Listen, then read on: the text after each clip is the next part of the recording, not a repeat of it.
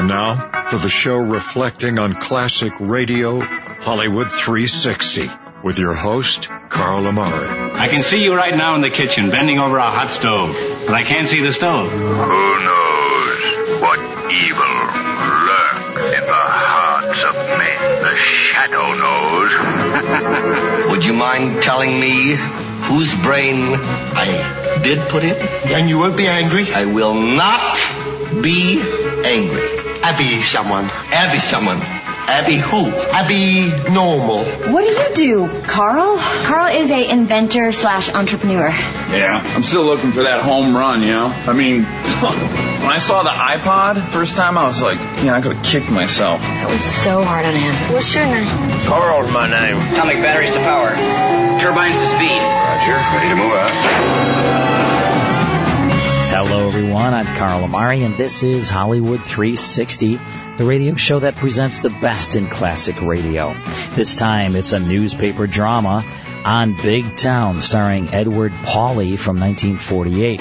Then Gracie wants George to be more romantic and court her all over again on the Burns and Allen show from 1949. But first, let me say hello to my co-host, Lisa Wolf. What's up, Lisa? Hi, Carl. What's up? I have laryngitis. That's what's up. I noticed that. I'm sorry. Yeah, it's all your fault. You'll stop talking so much. We'll have a good show. Don't was worry. Yelling and screaming at my baseball game, and this is what happened. Oh, that'll teach you. You know, when they play me left out, that's what I do. I get very angry. I could imagine. You know, wasting all this talent over here. Absolutely. Well, we'll get you next week. All right. Time for Big Town. This stars Edward Pawley. This is called The Final Payment from September 21st, 1948. Here's Big Town. Lifebuoy Health Soap presents Big Town. Extra, extra, hero about the final payment. Steve Wilson's headline story, brought to you by Lifebuoy Health Soap, the soap that gets skin cleaner in your daily bath. Extra, extra. Yes, Lifebuoy Health Soap presents Big Town, the headline stories of a great city, dramatically reported by Steve Wilson, fighting managing editor, whose creed, as with all great newsmen, is emblazoned on the masthead of the Illustrated Press. The power and the freedom of the press is a flaming sword, that it may be a servant of all the people. Use it justly, hold it high, and guard it well. Now, Big Town, and tonight's story of a vicious racket of modern ghouls, trading on tragedy and sorrow. The Final Payment. No sensational headline yarn for Steve Wilson and his Illustrated Press. This story of a vicious, widespread, but little publicized racket began in a cheap rooming house headquarters of Malcolm Todd and his embittered, red-headed accomplice, Ginger. Began one evening not long ago. Well, so you got back, Ginger. Congratulations. Lay off the sarcasm, Mal. I've covered every pawn shop in this section of Big Town and my feet hurt. How many watches did you get? About a dozen, but I had to pay $5 for some of them. Okay. We'll still make a slick profit once I get the initials of today's crop of dead ones cut on the back. Look, Mal, I'm getting sick of this peanut racket. Rucking the relatives of a lot of dopes that ain't even been buried yet. I told you it's just till we get a stake, get organized, and go big time. Line up a mob, work with a real racket. Yeah, that's what you said in Chicago 6 months ago. But things got hot and we had to beat it. And the same thing happened in Cleveland. Well, it ain't gonna happen in Big Town. We're gonna make a killing as soon as we can line up with a real racket. So why don't we get right into some racket that pays off in something more than 3 squares and bus fare to the next town when the local flats start breathing down our heads? I keep telling you, Ginger, it's only till we can hook up with some local mob that's got connections and protection. Now quit beefing and pack up them watches. Yeah, sure. We gotta catch the widows and relatives and collect for the handsomely initialed watches. Well, I'm sick of it. Fed up. Oh, shut up and get to work. That kind of attitude ain't gonna get you diamonds and mink coats. At the rate we're going, I'll end up with one of these $2 watches. What? I'm sick of you and your schemes. I'm fed up. Don't start throwing things, baby. Listen to me. Matt, you hurt my arm. Let go. I'm pulling out. Oh, no, you're not. Hold still, baby. Listen.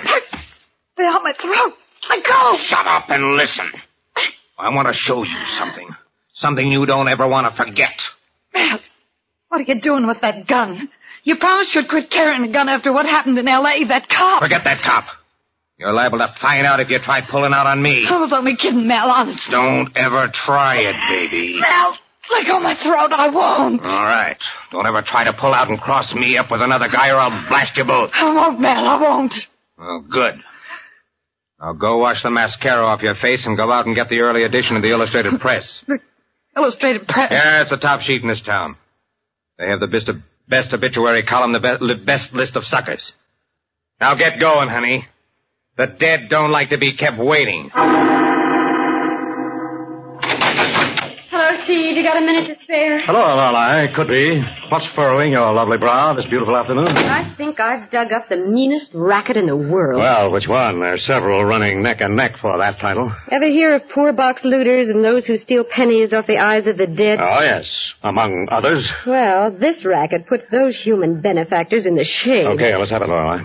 There are a couple of modern grave robbers working a post-mortem delivery of junky watches on the relatives of people who have just died. Uh-oh, the old obituary racket. Right. They get their list of prospects from the obituary columns of the newspapers. Yes, Lorelei. In one form or another has been going on for years. The crooks deliver cars, jewelry, portraits, usually worthless junk they claim the deceased member of the family ordered before he died. This time it's cheap watches with initials carved on the backs. Price $20 in the case I ran into. How'd you pick up the lead? Police headquarters? No, I was over in the factory district getting the story on a man who was killed in a hit-and-run accident. The man's wife told me the story and showed me the watch. Had she reported the matter to the police? No, she said she was sure her husband never ordered the watch, but the man who delivered it threatened to sue, so she gave him the money. Yes, they generally pay without question or protest. Oh, Steve, it was awful the way she sat holding that cheap watch, her fingers touching the initials cut in the back. Knowing she'd been cheated, feeling so helpless, and yet accepting it as part of the greater tragedy that had come to her. Well, these petty crooks know it's easy to work their dirty racket on the people in the depths of misery and despair. And because they don't rate front-page headlines, nobody bothers. Nobody cares to read about it. You're wrong, Lorelei. Millions suffer from the petty rackets. The very ones who can least afford to lose the little they have. Besides, this type of filthy gyp is a training school for the big-time rackets. Is there anything we can do about this one, Steve? Yes, did you get any lead? A good description of the man who delivered the watch? No. The poor woman was so upset she couldn't recall what he looked like. She thought he was tall and dark complexioned. Well, I'm afraid that's no help. It'd be like looking for a needle in a haystack, even if we followed up on every obituary notice in the press. Yes, that's the... Hold it. Lorelei, you've given me an idea. How would you like to be a widow? Hey, not so fast, Steve. You might at least find me a suitable husband before you make me a widow. Well, for this job, we can skip the formality. Here, find yourself a furnished apartment in the want-ad section. Hey, what have I talked myself into? A handsomely initialed watch. Ordered by your late husband, I hope. Oh, light begins to dawn. I'm the come-on. Yes, pick a moderate-priced furnished apartment in the factory district and get over there and rent it before it's taken. Here's one at 20 Pine Street. Pick a name, Lorelei. Smith, Brown, Jones. Oh, I'll take Jones. Lorelei Jones. Yeah, Mac, the obit. Hello, Mac. Steve Wilson. Oh, Mr. Wilson, what can I do for you? I want you to insert a death notice, Mac. Okay, Mr. Wilson, sorry. Friend or relative of yours? No, an imaginary character called Jones. Henry Jones, Mac. We're baiting a trap for a modern gravedigger. Oh, I Robin. catch. Henry Jones. Survived by his wife, Lorelei Jones. Lorelei? You mean our Lorelei? Check. It's all very sudden, Mac. Anything else? Have the notice set up, but hold it until Lorelei's rented an apartment and phones in the address. It's as good as done, Mr. Wilson. Thanks, Mac. Do I dress the part, Steve? No, you'll do as you are, but hide that $20 hat. On my salary? Oh, I made it myself. I'll hide it anyway, and on your way to your new address, you better stop at your place and pack an overnight bag, Lorelei. Okay. And when you get a flat, phone Mac, the obit, and give him the address. Right. Well, how long do you think it'll be before this slimy character appears? Well, if he sees the obit and takes the bait at all, he'll show up sometime tomorrow morning. What do I do, call for the law? No, Lorelei, these rats can be as mean and vicious as their racket. Just tell him you want whatever your late husband ordered, but you're having the money. Mm-hmm. Say you'll have to get it from your brother and ask him to come back in an hour. Then what? Well, then phone me here at the office and I'll be right over. Okay, brother. Right. And I'll be there when he comes back. Can I kick him just once when you grab him, Nothing Steve? doing, Lorelei. Like four-legged rats, the obit operators seldom hunt their victims alone. We want all of them before we spring the trap. Thus, Steve Wilson, fighting editor and champion of the helpless and the victimized, has set a trap for the vicious racketeers preying upon the poor and distressed. Learning that an obituary racket is being worked in Big Town, Steve has set a trap by having Lorelei Killborn rent a furnished flat and pose as the widow of a worker whose fictitious death was announced in the obituary columns of the Illustrated Press. Now, the following day, we find Lorelei in an apartment on Pine Street, phoning Steve as she waits for the racketeers to come and take the bait. Hello, Illustrated Press. Steve Wilson, please. Lorelei Killborn calling. Hello, Steve Wilson. Oh, hello, Steve. It's Lorelei. Well, that chisel showed up yet? No, and it's 3:00. The death notice has been out almost 24 hours. I'm afraid we've drawn a blank. Well, stick it a few more hours, Lorelei. It takes these racketeers time to mark initials on their junk, and they may have other deliveries to make. All right, Steve, but I'd hate to spend another night in this place. What's the matter, my lovely? Rats. 4-legged. Say, where are you phoning from, the hall? No, the apartment. The former occupant had a phone, and it hasn't been disconnected. Well, that's a break. Call me back if and after our man shows. All right, I will, and incidentally, don't you trust me, Steve? What do you mean, Lorelei? There's been a man sitting on a stool in a bar and grill across the street watching this house all day. Probably a barfly student of human nature. Mm-hmm. His name couldn't be Harry the Hack, unofficial chauffeur and bodyguard of the Illustrated Press staff, could it, Steve? Very observant, Lorelei. You're also a very good reporter, and I'm not taking any chances. Thanks, Steve, but hold it. I've got to call her. Okay, hang up. Go into your act and make it good. If it's the man we're after, do just as I told you, and don't write yourself an obituary. Right, Steve, I'll play it straight, and I'll call you back as soon as he leaves. Yes. Yes, just a moment, please. Who is it? Package for Mr. Henry Jones. Oh, a package? Just a minute, please. Good afternoon. Mr. Jones in? Oh, Henry, my husband died only yesterday. Well, I'm sorry to hear that, ma'am. Yes, it was very sudden. Well, maybe that's the best way to go, ma'am, but now about this package. Oh, yes, you said you had a package for Henry. I'll take it. Fine. I guess you'll want it to remember him by. The watch he ordered. A watch? Yeah. We'd have been able to deliver it sooner, but he wanted his initials on it. There's a COD charge for $20.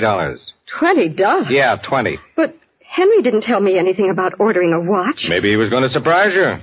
Well, maybe, but could I see it? Sure. Here you are. But I can't leave it without the $20, lady. Oh, I understand. Doesn't look like a very good watch. I don't know anything about that, lady. All I know is your husband ordered it. Had us put his initials on it. And that spoils it for anybody else. So we have to collect the $20. But I don't have $20 in the house. You see, there have been so many expenses. How soon can you get it? Well, I'm expecting my brother. I guess I could get it from him. Could you come back in an hour? I don't know. I've got a couple of more deliveries to make. Well, could I come to your shop and pick it up this evening? No. I'll be back in an hour. If I can't make it, I'll send one of my assistants. All right. You come back and I'll have the money ready for you. Good. You do that and we won't have to turn the matter over to our collection agency. So long, Mrs. Jones. See you later. I'll say you will, you scum of the earth. Lorelei?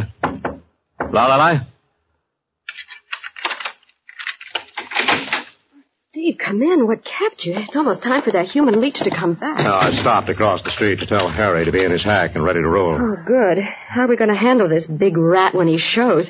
Well, just how big is he? Yeah, he can spot you 4 inches and 20 pounds, but I'm not sure he'll be back in person. Well, I hope you didn't scare him off. He isn't the type that scares easy when there's cash in prospect, but I think he may send an assistant. No, it doesn't matter. The assistant will lead us to their headquarters, Lila. Well, what'll I say this time? Now, when the bell rings, you're going to be grief-stricken. I'll handle this. Okay, Brother Steve, the pleasure is all yours.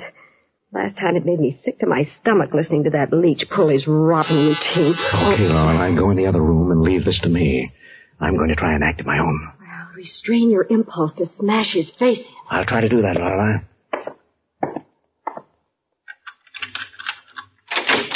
Oh, good afternoon. Well, hello, Red. Well, hello, big boy. Sorry, I'm afraid you have the wrong apartment, sister. I don't think so. Mrs. Henry Jones lives here, don't she? Why, yes. You must be the brother she was going to borrow $20 from that left the COD on this watch her husband ordered before he died. Oh, yes. I got the money for you. Right here. Thanks. Hope you don't mind if I count it, handsome. Not at all. But I want to have a talk with you, Red. What about? About your boss. How come? I might have something that would interest him. Oh, yeah? Just a minute, my boss don't like to get shortchanged. Oh, smart boss. Nice fresh bills right out of the mint. That's right. Now, if you give me the watch, I'll give it to my sister. She's lying down. It's been pretty much of a shock. Yeah. She's lucky having a smooth guy like you around. Must be quite a comfort. Oh, thanks for the compliment, but, what happened to your boss? I thought he was coming back. He had some deliveries to make across town. And am I glad? You wouldn't be going my way, would you? Could be, Red. Well, I gotta talk to my sister first. I've been waiting for me downstairs. I got a better idea. I'll wait for you in the bar and grill across the street. The name's Ginger. Okay, Ginger. See you in a few minutes. Don't keep me waiting, brother. Don't worry. I won't. Well, handsome, you certainly did all right on short notice. Now, don't jump to conclusions, my lovely. You don't have to jump at those kinds of conclusions. They just run you down. Okay, but this changes our plan of action, Lorelei. Obviously. What assignment have you thought of to get rid of me? Now, don't tell me you're jealous. Don't flatter yourself, brother. Oh, okay, see, Steve, seriously, what was the purpose in that quick play-up to that curvaceous cutie with a four-alarm trestle? I think I can persuade her to lead me right to her boss, Laura. What do I do while she's doing that? I want you to get out of here, get in Harry's hack, and follow us wherever we go when we leave that bar and grill. So far, easy. And when I give you the high sign, I want you to go to the nearest police station and tell them what's up. And invite them to a handcuff party? Yes, on the double.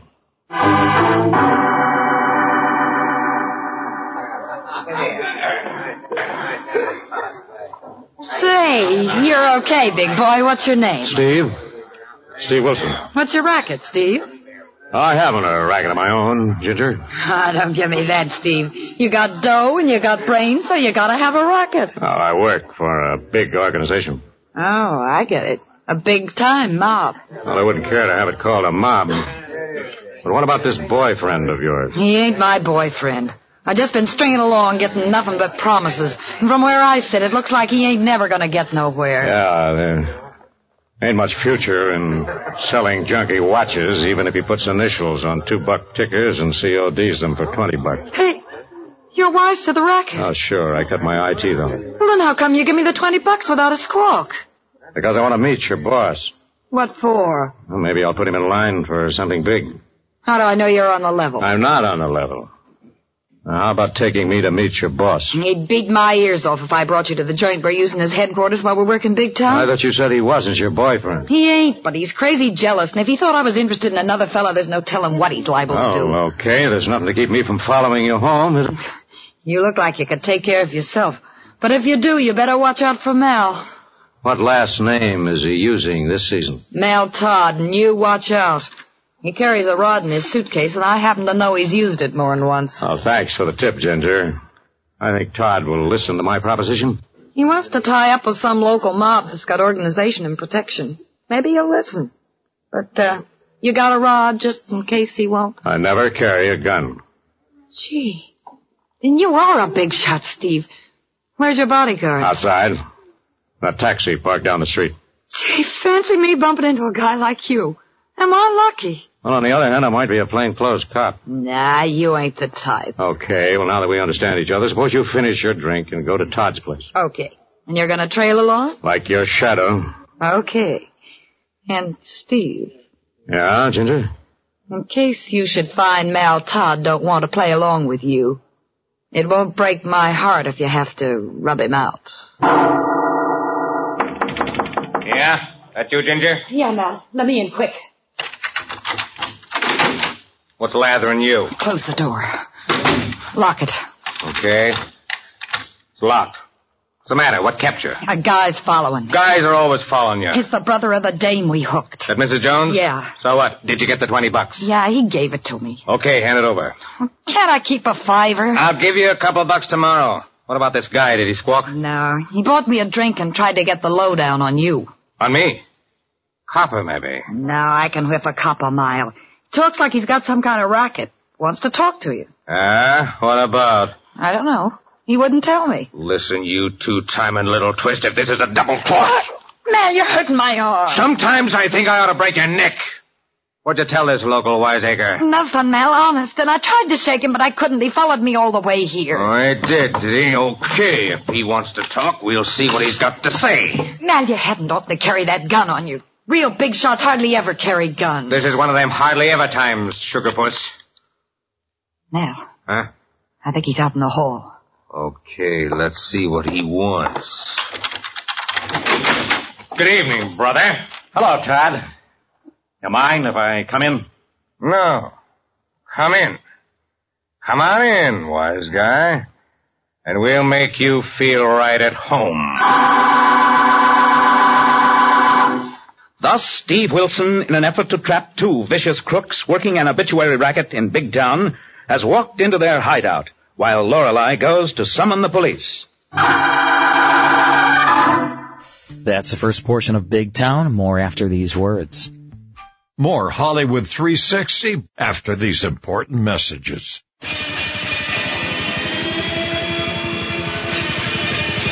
And now back to Hollywood 360 with Carl Amari. Now back to Big Town. Posing as a local racketeer, Steve Wilson has followed the woman accomplice of a petty crook to their hideout. But double-crossed by the girl, Steve is admitted at the point of a gun. Come on in, fella. I've been hearing about you. Thanks. I hope I'm not interrupting anything unimportant. And put away that gun. Never mind the gun. Don't forget I got it, smart guy. Sit down. Make yourself comfortable. No, thanks. Looks like the chairs are falling apart. Suit yourself. Ginger tells me you've been pumping her about our little obit racket. Oh, nice going, Ginger. I thought you weren't going to tell your pal Todd. We had a little talk. That's what I wanted you to think. Ginger would double-cross her own grandmother, but she knows better than to pull a fast one on me. Well, that must be a comforting thought while it lasts. Okay, wise guy. What do you want? I want to size you up before I make you a proposition, Todd. What's the name? The name's Wilson. Steve Wilson. What's the proposition? It's a proposition that'll save you wearing out shoe leather trying to make a living by rooking grief-stricken relatives out of their hard-earned cash, paying for junk watches no one ordered. Okay. You're wise the racket. How come you forked over this $20? Because I expect to get it back. With interest, yeah? Frisk this monkey, Ginger. Let's see if we can place him from what he's got on him. You won't find a gun. He said he never carried no gun, Mal. He's clean. Yes, remember what else I told you, Ginger? Yeah. Mal, you better go easy. He acts like a big-timer, and he's got a bodyguard that trailed us all the way here. Yeah, why don't you tell me that? Well, I forgot. What else you forget?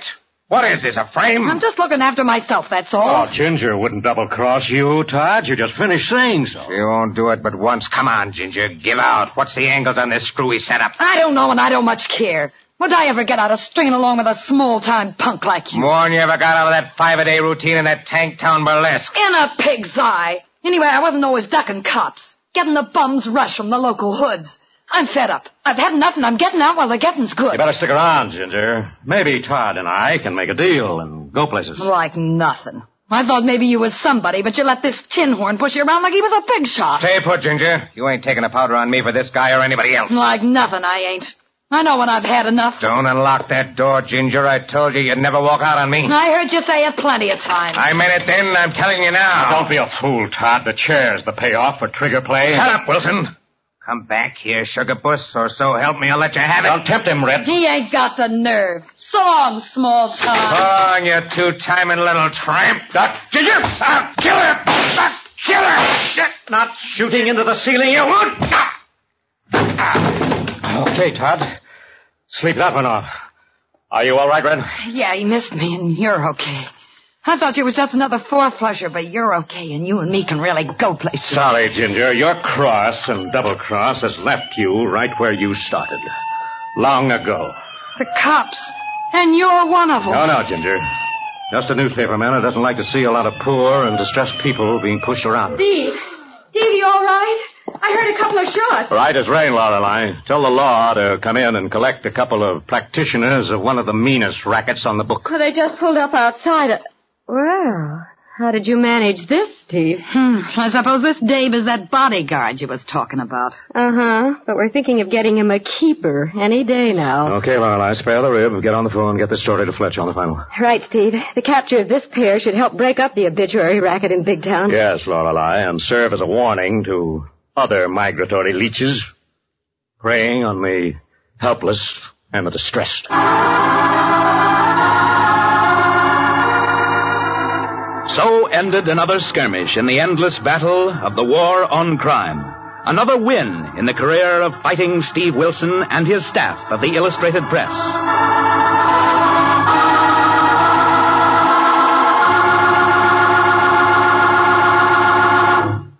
In tonight's dramatization, all names, times, and places are fictional, and any similarity to other names and places is purely coincidental.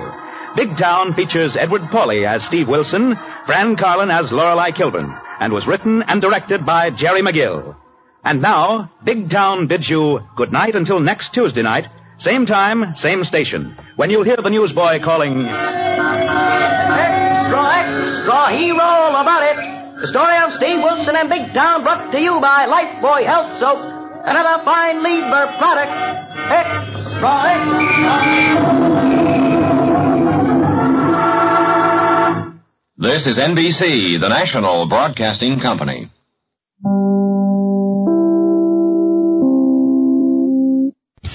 And that's Big Town from September 21st, 1948, with a final payment starring Edward Pawley. Also in that cast, Fran Carlon and Ted Osborne, sponsored by Lifebuoy, which I wish you'd use. Oh, I'll have to get some right away. And Rinso. I could use a little Rinso, too. Wash. Sure. You don't wash. You have people do that for you. Your laundry. You don't do laundry. No, I don't do that myself. Please. No. Are you kidding? Are you kidding? Doing laundry? I'd like you to do that and take a picture and just show it to me. Well, I wear the laundry, so that's my role. It's heard on NBC. Before we tune into part 1 of the Burns and Allen show, I want to remind all of our listeners about our cruise, Lisa. Oh, we have one, all right. I will not have laryngitis, I'm sure. I'm thinking you should be fine by February.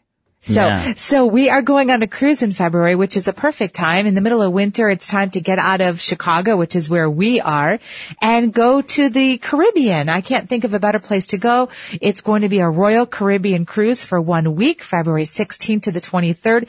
We will be on Symphony of the Seas, which is the largest passenger cruise ship in the world. Yeah. We are going to St. Martin and St. Thomas and the Bahamas, and we are going to have some classic radio reenactments and a cocktail hour and all sorts of great events that you can only participate in if you book this classic radio cruise through Kelly Cruises. Yeah, we want everybody listening to come with us to the Eastern Caribbean on February 16th, right? Right. So check it out at kellycruises.com.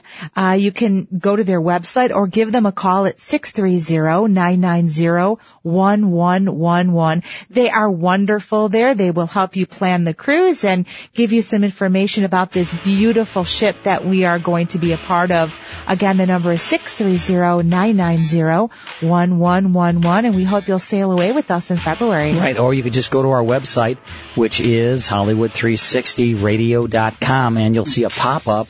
Just click that. It'll take you right to Kelly Cruises' website.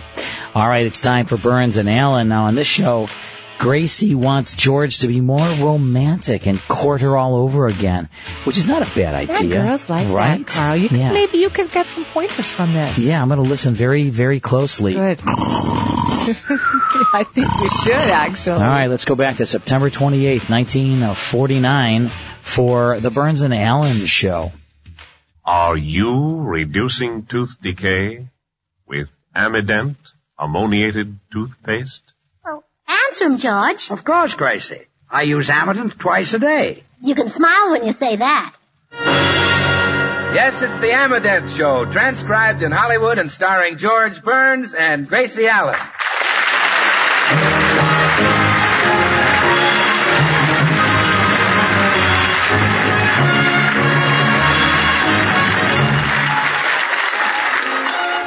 With yours truly, Bill Goodwin, Bea Benaderet, Howard McNear, Hal March, Harry Lubin, and the Ammident Orchestra. For healthy laughter, it's George and Gracie. And for healthier teeth, for fewer cavities, it's Ammident Tooth Paste.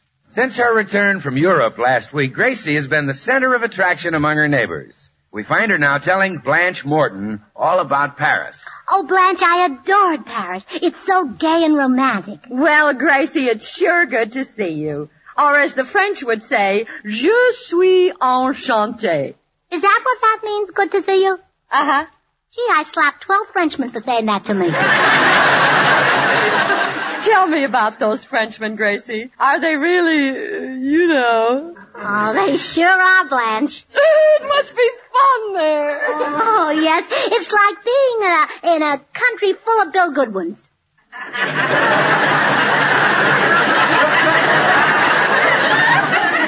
They're romantic, huh? Are they?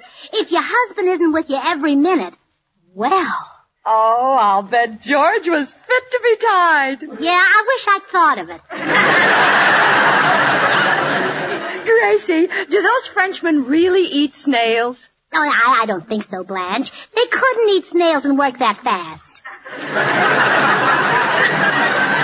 Why, in France, even men in their 60s are romantic. Sexagenarians? Well, I wouldn't go that far, but they're romantic. Oh, gee, Blanche. I wish our husbands had some French blood. Yeah, or any other kind. You know, George used to be very romantic when we were first married. Ha, that's husbands for you. During the honeymoon, they're so gallant, so dashing. But look how they wind up. I can't even wind George up.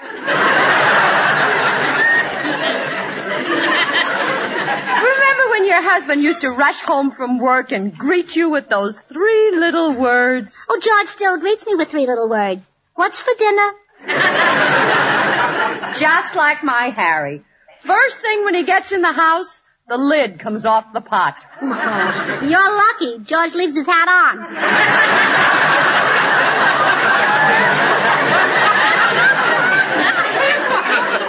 I'll bet those Frenchmen aren't like that, are they, Gracie? Oh, no, Blanche. They're so charming and romantic. When you sit down to have dinner, they bow and kiss your hand. Does George ever kiss your hand before dinner? With his appetite, I'd be afraid to let him try it. Yeah. If every year of marriage could only be like the first year. Mm-hmm. We ought to pass a law. A law that says a marriage license is only good for 1 year. 1 year? Yeah. And then if a man wanted to keep his wife, he'd have to renew it, like a dog license. Yes. But in order to renew it, he'd have to court his wife all over again, have a date with her, and ask her to marry him. Well, it's a fine idea, Gracie, but our husbands will never do it. They'll have to. I'll make it a law. The Taft Gracie law. What's Taft got to do with it? Nothing, but he's in all the laws. Well, Gracie, you can't force a man to be romantic. You've got to be subtle about it. Well, do you think that would work on George? Well, sure. Now, look, did you buy a negligee in Paris? Yeah, oh, a beautiful one, all black lace. Well, try that on George. Oh, Blanche, with his figure. No, Gracie, you wear the negligee. Oh, that's a wonderful idea. Oh, wait till George sees me in that negligee.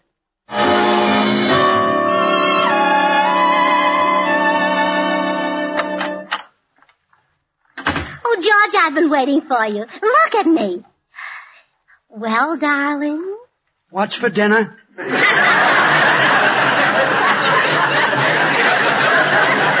is that all you have to say? No. I hope your Uncle John has gone back to San Francisco. He keeps eating the pickles. And you know how I love a pickle before dinner. I better go and see if No, George, wait. What is it? Oh, look, my lips are puckered. Doesn't that give you an idea? You've been eating the pickles, too. Oh, look at me.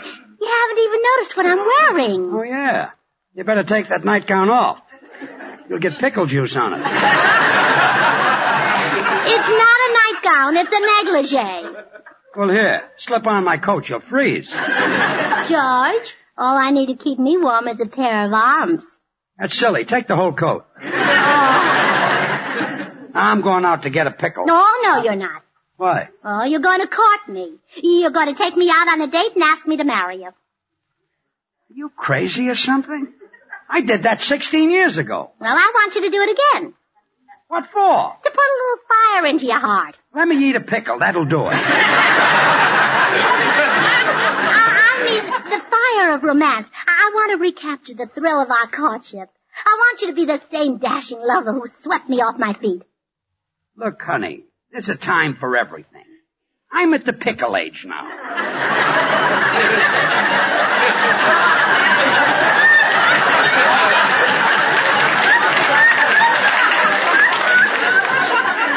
I only hope that they didn't meet up.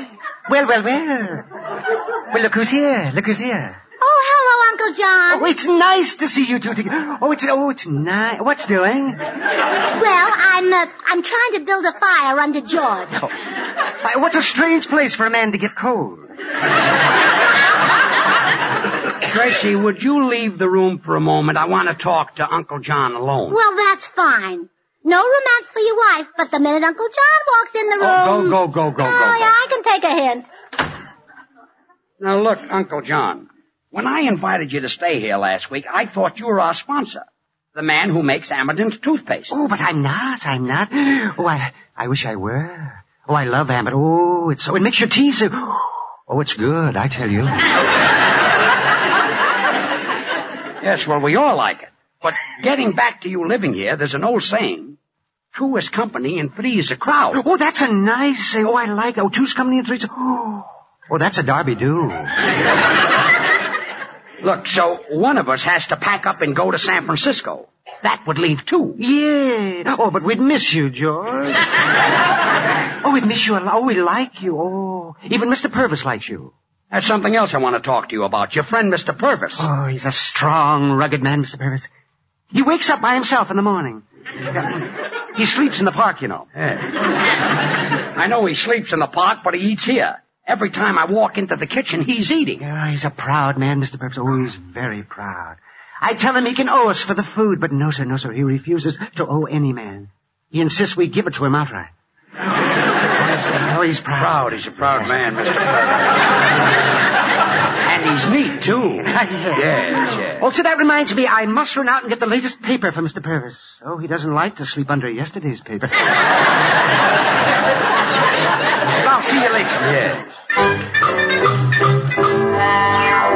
Gracie, you've got to tell your Uncle John to go back home. He and that Purvis are driving me nuts. There isn't one pickle left in that kitchen. Well, if certain people would be more romantic to certain people, then certain people wouldn't need their uncles around to keep certain people from getting lonesome. You mean if I go through with the second courtship business, you'll send them home? Certain people catch on very quickly. It's not hard when certain people hit them with a club. What do I have to do? Well, we'll pretend we're single and you ask me for a date tonight. Okay. How about a date tonight? Oh, no, not like that. First, tell me you love me. I love you. You love me madly. I love you madly. Now, say it with feeling, like you meant it. I love you madly. Now, ask me for a date. How about a date tonight? How about a date tonight, darling? How about a date tonight, darling? Well, put some passion in it. How about a date tonight, darling? Now, let's hear the whole speech. I love you madly. How about a date tonight, darling? Sorry, I'm busy.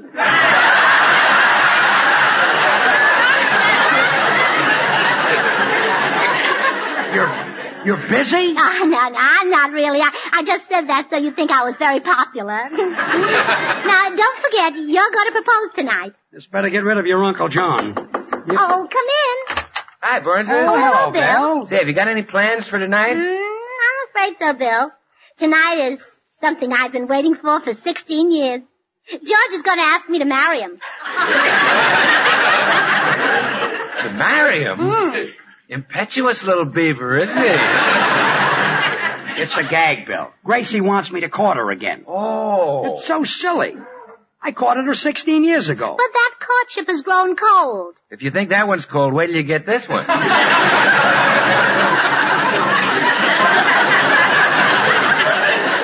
Switching networks didn't slow you down a bit, did it? George, I just had a sensational idea. We'll really make tonight's date just like old times. Bill, you can be Riley Jackson. Who's Riley Jackson? He was my rival for Gracie's hand. I guess you know who lost. Yeah, Gracie. That you could have left with NBC. Riley Jackson was Mother's choice, Bill. He was the bartender, and every Saturday night when he came to call, he'd bring something for Mother. Really? What did he bring? Father. Yeah, they were each carrying a load. Now, come on, boys. You're rivals, and you both want me to go out with you tonight. Start rivaling. Okay. Well, go out with me, Gracie. We'll go to Sam's Delicatessen where they've got great pickles. Go with me, Gracie. We'll go up on Mulholland Drive and park in the moonlight. I can do better than George with one hand tied behind me. Well, tie both hands and I'll consider it.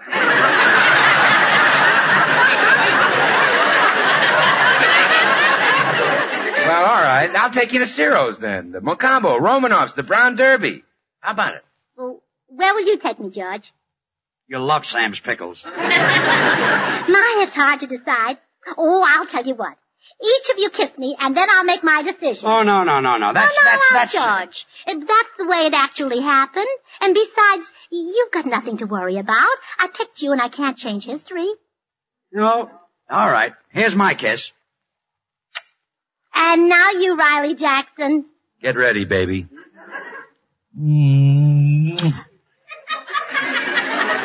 George? What? Let's do this over again, and this time you'll be Riley Jackson and Bill will be George Burns. That's the first portion of Burns and Allen. More after these words.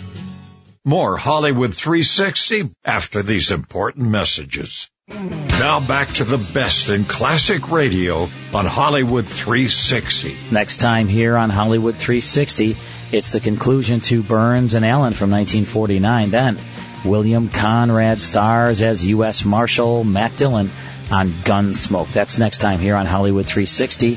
We'll see you then.